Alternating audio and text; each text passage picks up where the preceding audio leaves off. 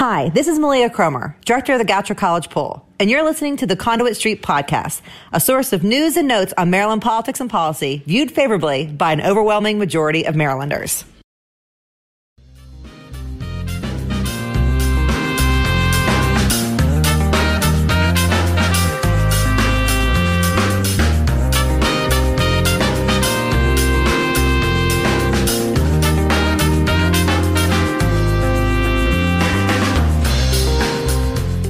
Hello and welcome to the Conduit Street Podcast. Kevin Canali here with Michael Sanderson. Michael, the zebras are still on the loose. I assume that you don't have any in your basement. I assume that's still the case. I hope you're doing well. How is everything going on your end? Everything's fine here, Kevin, and I will contribute nothing at all to the record on the official whereabouts of the zebras or any information I may or may not have about them. I think that's probably the right thing to do. We don't want anyone showing up, especially our special guest today, Michael, and he might be a guy that would show up.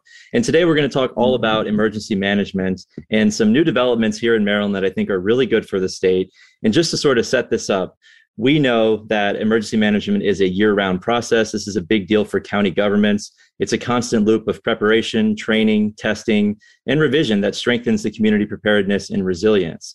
And we also know that a strong partnership among federal, state, and local governments is vital to emergency preparedness and response.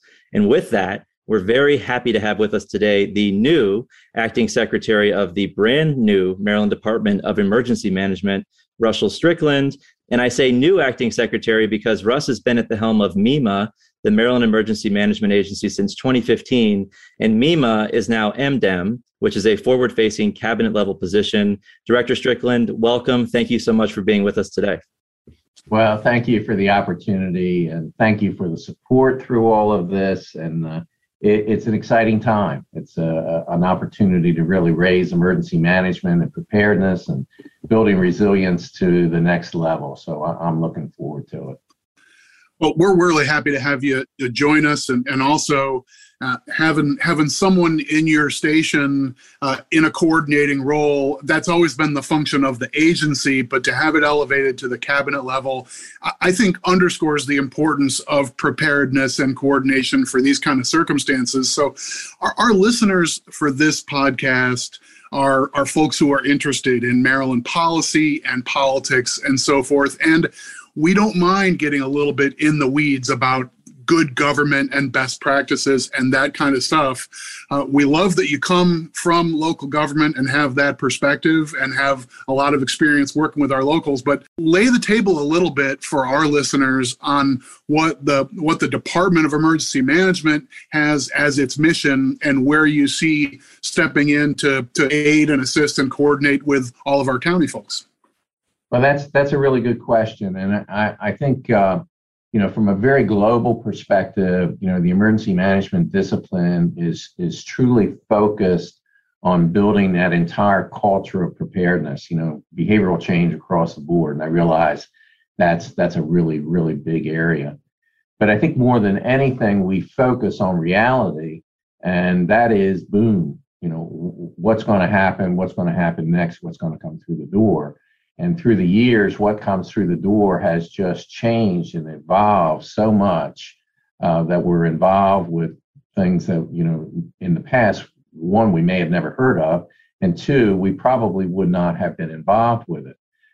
So using our model, we try to work with our local jurisdictions, who are really our primary customer, before the boom, in preparedness efforts, really looking at prevention, protection, and mitigation, and then working with them during the disaster, that's the boom time, and response into recovery, and saying that very quickly together, focused on the whole concept of similar to CPR, the sooner you begin recovery efforts, the better results you'll have.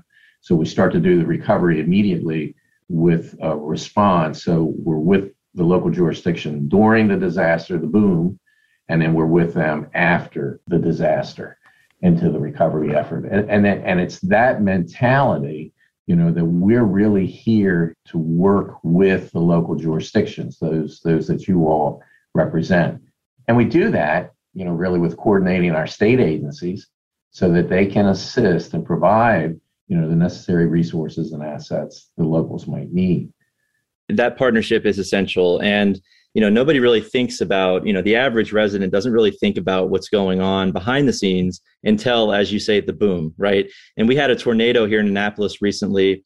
Everybody showed up. They were on the ground right away. You had state, local, you had federal resources, I believe, as well. And that all happened and came together very, very quickly, Russ. And I think that's what you're talking about, is you're always ready to go. And this elevation to the cabinet, I think just really puts you in the right spectrum, right? For people to say, wow, this is important stuff and we should be paying attention. And absolutely, emergency management should have a seat at the table when we're talking about cabinet level positions. And so it's a really big deal. I remember a few years ago, you telling me that this is a growing trend in emergency management, that more and more states are elevating their emergency management agencies to principal departments, and that we should do the same. So we have that now, but I want you to talk a little bit more about the history of emergency management in Maryland and why MDEM is going to strengthen and enhance that collaboration, communication, and coordination that you're talking about between state and county governments, and especially in these times of crisis. Oh, those are good points. And just from a statistical perspective, we have now joined the ranks. There's a total of 3, will be 4 in 2022 states that clearly have a Department of Emergency Management. There's a total of really 12 states that report directly to their governor. So we are kind of cutting edge with that and stepping forward with it. So if you look back through the history of emergency management, it really goes back to the civil defense days. And the civil defense days, grew out of literally World War II and into the Cold War era, where we were focused on the nuclear attack, and everyone was concerned about that. We had fallout shelters everywhere, and it was through an infusion of federal money and a lot of federal planning that every local jurisdiction ended up employing a civil defense director and generally one other person. And what they did is they focused on this Cold War era, again, of what would we do if we are under a nuclear attack. And out of that, for Maryland, grew this whole push for preparedness. And one of the most interesting stories to me is, out of the history of all that, is, initially those civil defense directors, because of the federal money, were able to put push-to-talk radios in law enforcement vehicles, fire rescue vehicles, and ambulances at the time. And is really the growth of today. We have a statewide 700 megahertz radio system. So it originated, the whole concept, back in the civil defense era, and we've grown. But we were only focused on that. And as we kind of evolved out of the Cold War era and into really what I would call the late 60s into the 70s, 80s, we became much more natural hazard focused. And that is, snowstorms, hurricanes. We're one of the hurricane-prone states in this country. What is it we can do to better prepare ourselves, better mitigate against, better respond, and of course, better recover from any of those natural events?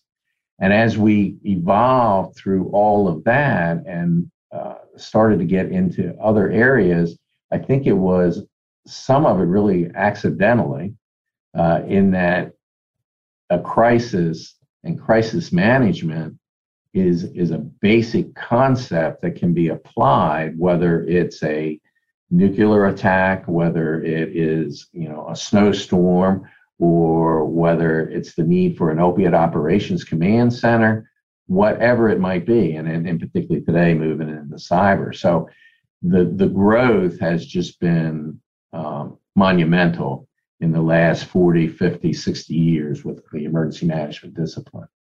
It certainly does underscore, I think a lot of our listeners, I remember having, civil defense drills in the schools and things like that. And so, there being federal leadership on preparedness for the worst imaginable emergency, it was kind of the maypole that this all built around. But like you said, this has really expanded that concept of leadership and coordination at the high level and some implementation at the state level and then at the local level, ends up being the network of preparedness and response that we all depend on and we all now see as an essential part of the public safety mission that we owe to our residents and citizens and so forth. So, but a huge evolution over the decades of what everybody expects from the public sector on this front. And sometimes we have a relationship with the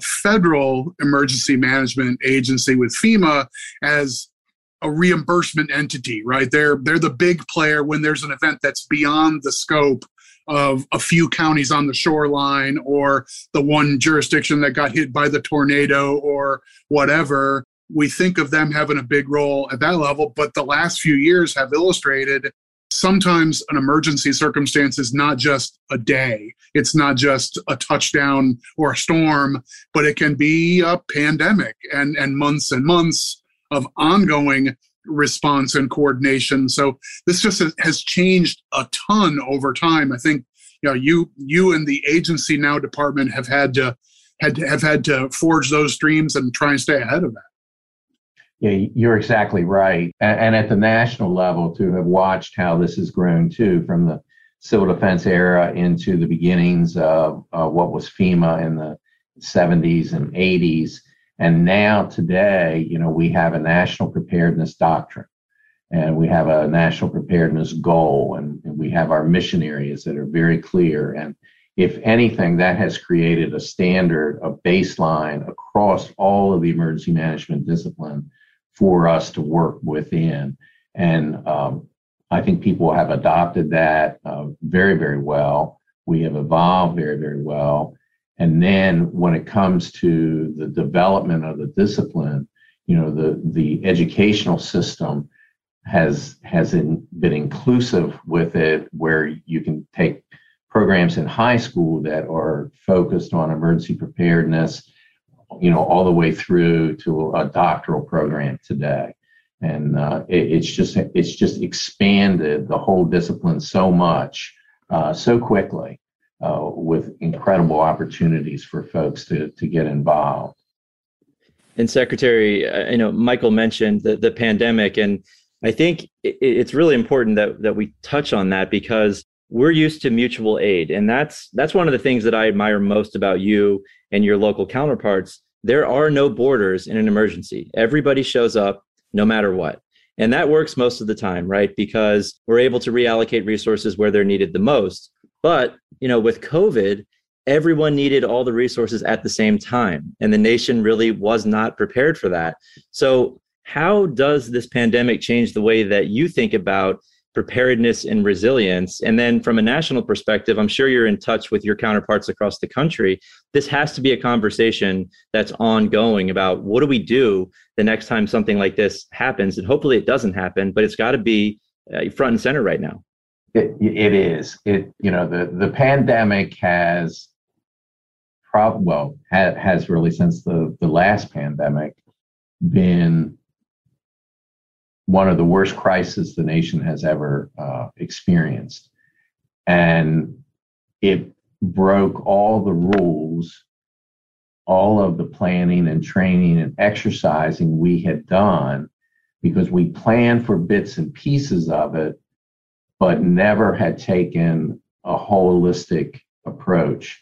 And that's what is really, really challenging. I mean, when you end up with a situation where we would normally, without any problem at all, be able to get assistance from other states and then get assistance from the federal government, this time we had states of emergency declared in every state and territory, as well as a national, and there was no cavalry available to come in, really outside of some of the military resources and assets.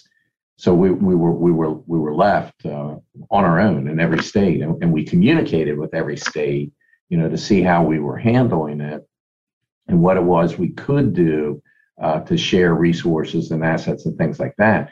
And then you add into that, some of the major items we needed, personal protective equipment, and we had a supply chain break because, of where in the world most of that was coming from.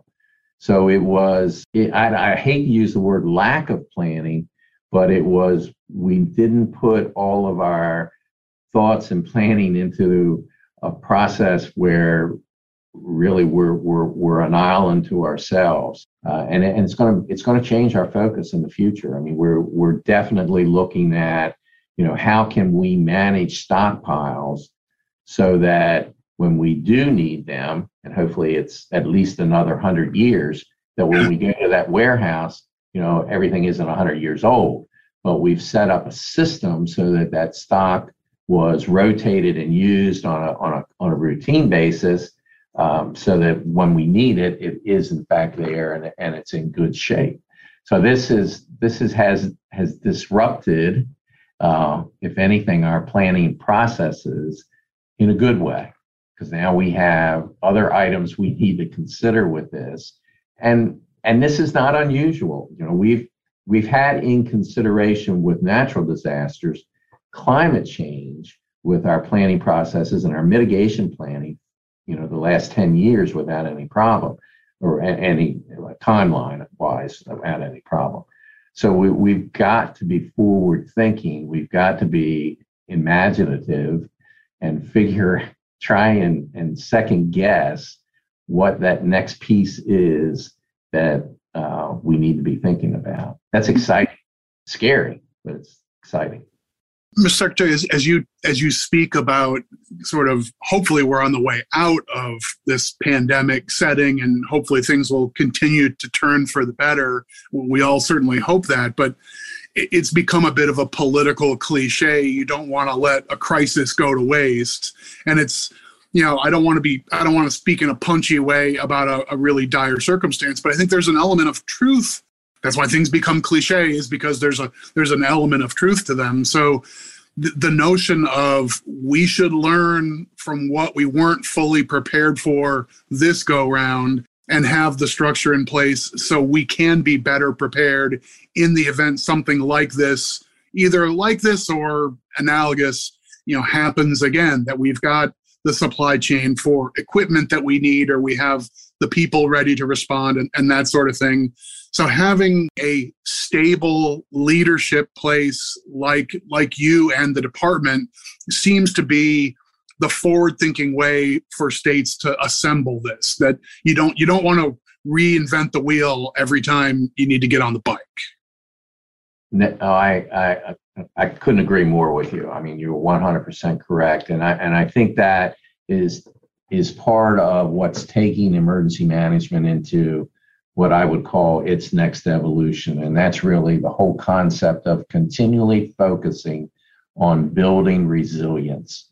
And, whether it's resilience for natural disasters or it's resilience for a man-made disaster, we need to be thinking in those terms of what is our acceptable levels of risk, and what to what degree we have the resilience that will manage that acceptable level of risk. All of that is forward in the minds of our listeners and people who are engaged at Maryland, policy process and so forth. I want to shift gears a little bit because there's an element that's now under your department that is very near and dear to county governments in particular, and something we've talked about on this podcast multiple times in the past. It's 911 as the access point for now, millions of contacts with the public safety universe. You could probably make an argument it's the most important advance in public safety in my lifetime. I think there's a pretty strong argument that's the case.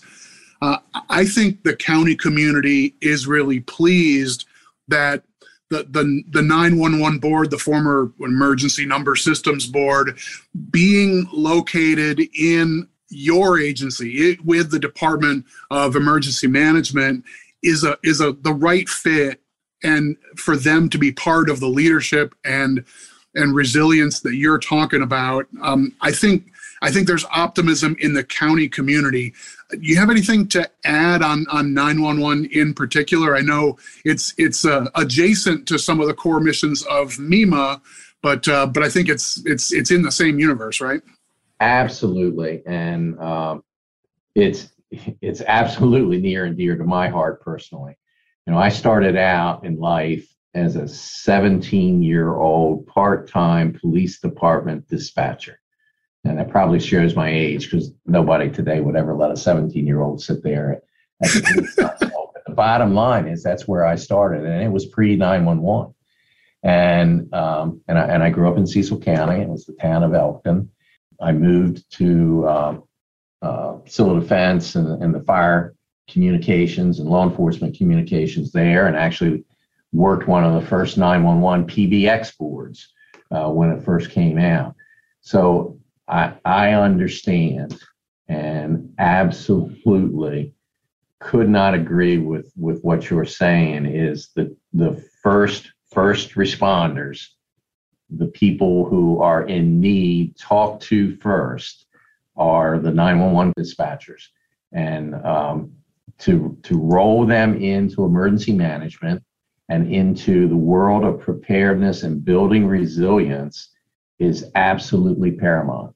There's no excuse for us not to have a 100% functioning, 100% of the time goal of all of our 911 centers. And that's on what I would call a bright sunny day, when they're handling all of the quote unquote routine emergencies they handle. Because when we have that dark sky day or some type of a local elevated crisis, they are the first place. I mean, they have got to be 100% of the time. So to bring them in with us and us to be able to have the opportunity to build the kind of resilience they need, particularly through planning, training, and exercise, I think it's just very, very logical in my world. But obviously, I'm biased. That's because that's the world I came from and started in. So I just think it makes the most sense. Well, I mean, I agree with you, and you're biased, I'm biased, but I think that your history proves that if you think it's the right thing to do, I'd put my money on that.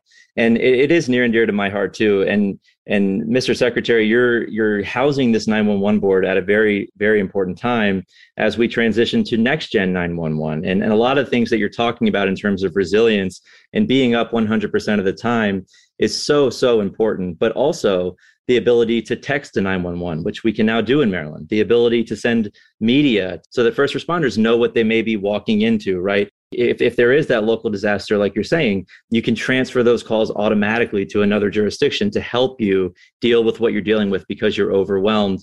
And I think most importantly, if you're on a cell phone, we're going to know where you are now. It's not going to be the nearest tower that your cell phone pings off of. We'll have a direct location for somebody who is in need of help, and maybe they can't tell you where they are. That's so, so important. We know people have died because of that, and we're going to make sure that doesn't happen anymore. So you're taking over this function. It's being housed under MDEM at a very, very important time. And I know that the 911 community is very excited to be with MDEM hand in hand, working toward this transition, making sure that it's equitable, that all boats rise across the state. I can't think of anywhere better to make sure that that goes off without a hitch.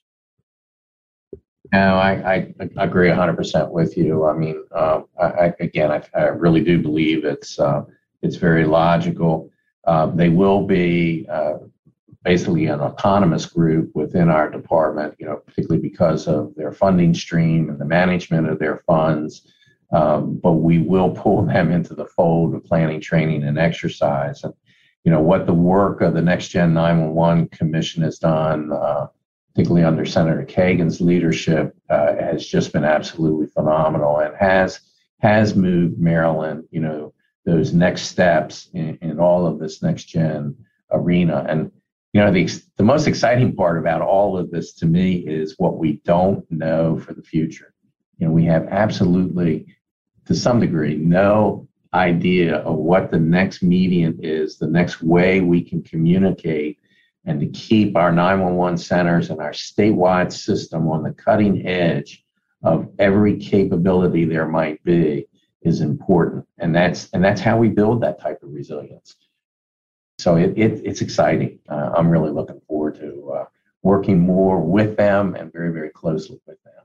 Yeah, no doubt that it's constantly evolving. And another issue that is constantly evolving and keeps people like you up at night, I'm sure, is cybersecurity. And this is another issue that we've talked about a lot on this podcast, and it keeps me up at night, quite frankly. I mean, this is a whole new world in terms of these new and evolving cyber threats. Every single day, there's something new, it seems. And it's National Cybersecurity Awareness Month. I know that MDEM is all over that and promoting that and making sure that people understand the importance of resilience and redundancy, but making sure that we're keeping these cyber attackers out, right? We're all partners here. We have shared constituents. We have sensitive data. We do a lot of things that we need to have connectivity to do. And especially amidst the pandemic, when you have everybody shifting to a remote work environment, it becomes more difficult to keep those devices secure and make sure that people are not clicking on malicious links or phishing attacks, stuff like that. So it's Cybersecurity Awareness Month. And I think it's a great time to sort of promote what you're doing and what we can do collectively to make sure that we stay on the right side of this and that we're not victims of these attacks that we've seen, big headline stories shut folks down. What are your thoughts about that? How do you sleep at night? I generally sleep for 6 hours without any problem, believe it or not. But it does keep me up at night, or I do awake to thinking about it, is that, for many years in the emergency management community, and still today, if someone says, what's your number one hazard in the state of Maryland? And it comes back to, the data shows flooding. And yes, that is correct. But right there alongside of it, and because we don't necessarily have the best way to assess it and align it, somehow with the data to flooding, is cyber. Because we're having more of those types of quote unquote crisis than we are the natural hazard crisis. And they are creating damage, again, not like flooding or snow might, but they do create disruption. And so it's a crisis, and it's no different to us than any other crisis we have. And because of that, we have created here a cyber preparedness unit. And that's not necessarily any different for us. In the past, we've had a natural hazards, and still do, natural hazards preparedness group. We've had a nuclear power plant preparedness unit. Now we're going to have we have a cyber preparedness unit, and we're putting several people in that. And it's to look at, with the local jurisdictions, how can they better, one, assess what their vulnerabilities and risks are? How can they plan accordingly based upon what those vulnerabilities and risks are? And then write a plan, develop a plan, and then train and exercise that plan. And that's the push right now is, and we just had, a session through MACo with all of our local emergency managers, and each jurisdiction is different, but they may have an individual responsible for security, IT security, who's in county government, public schools, possibly a public safety network. So there's at least, 1 to 3 people in every jurisdiction who are specific to the security of the IT in their area, but marry them up with their emergency manager, 1, so they know who each other is, and 2, so we can start this assessment planning process so that every jurisdiction has a disruption plan. They've trained it, they've exercised it, and we've kind of pulled them into the world of emergency management and that whole concept of the culture of preparedness, building that resilience that we need. So we're just starting with that. I'm really looking forward to that. I think it's a big major step forward with us, truly identifying what the future risk and vulnerabilities are that we have on a statewide basis and trying to address it immediately. Yeah, I mean, you always have to be thinking 10 steps ahead. And I'll say, too, I think you're right. Talking to each other is so important, right? Getting the right people to the table, because we all have the same mission. And traditionally, these folks have operated in silos, and that is the same deal with like 911. And I would say emergency management in general. I mean, you're dealing with sensitive information, but these days it's so important that we talk to each other, that we develop best practices and share those best practices, share news about threats, stuff coming down the line. I think that dialogue is so important. And that's something that you're going to be able to cultivate and really be the clearinghouse for all this information and making sure that we're prepared. So I'm really excited about that. And shifting gears one more time, I think just nuts and bolts stuff. People are interested in, okay, so you go from MEMA to MDEM. Do you just open up your drawer and throw out all your business cards that have MEMA written? I mean, is this like millions and millions of dollars? We got to get Russ all these new business cards and new signage. I mean, how does this work? I know that it's not like that, but a lot of people think it is. Like, wow, what a waste. But so tell people like what this transition is really like.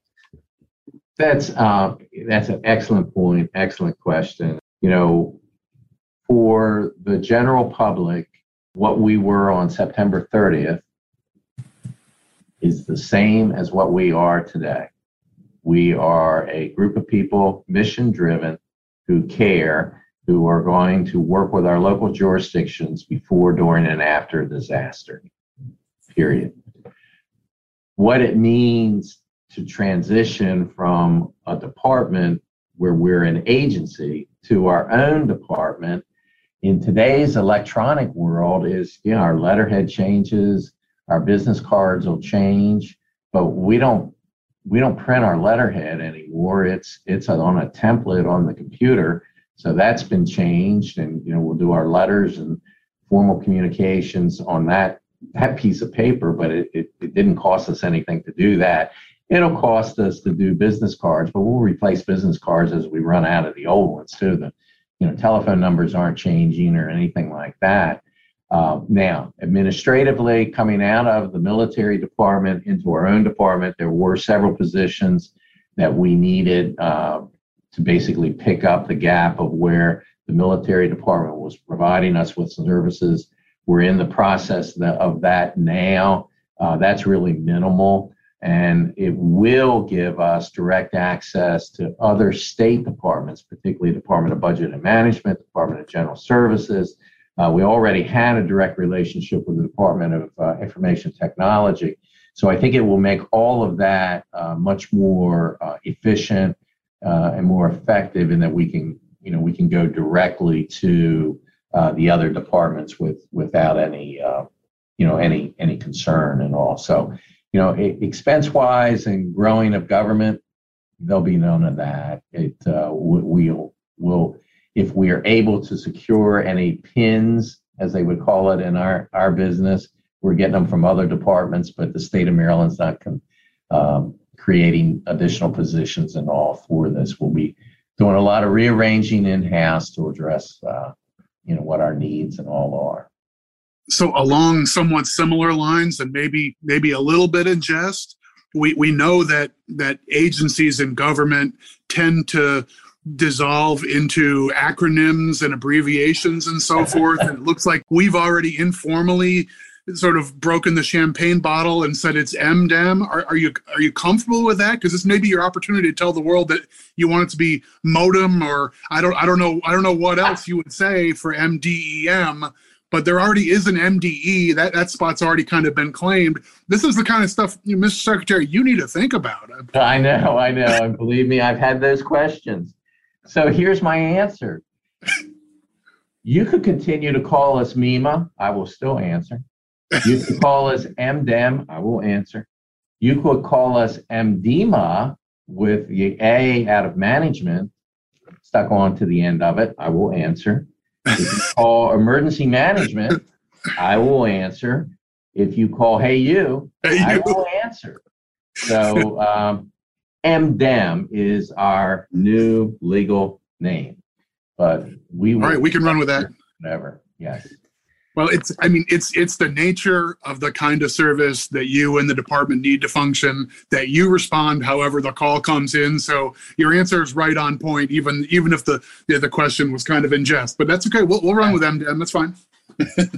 And one more thing, probably, I don't know how we haven't gotten to this yet. We mentioned it briefly up front, but where are you on this zebra mitigation work group? I mean, I know you're talking with other states. We got zebras running around Prince George's County. Are we talking about mutual aid? Maybe call Michael Sanderson up. I think he's like an expert now. But what are we doing with the zebras? Where is MDEM on the zebra issue in Prince George's County?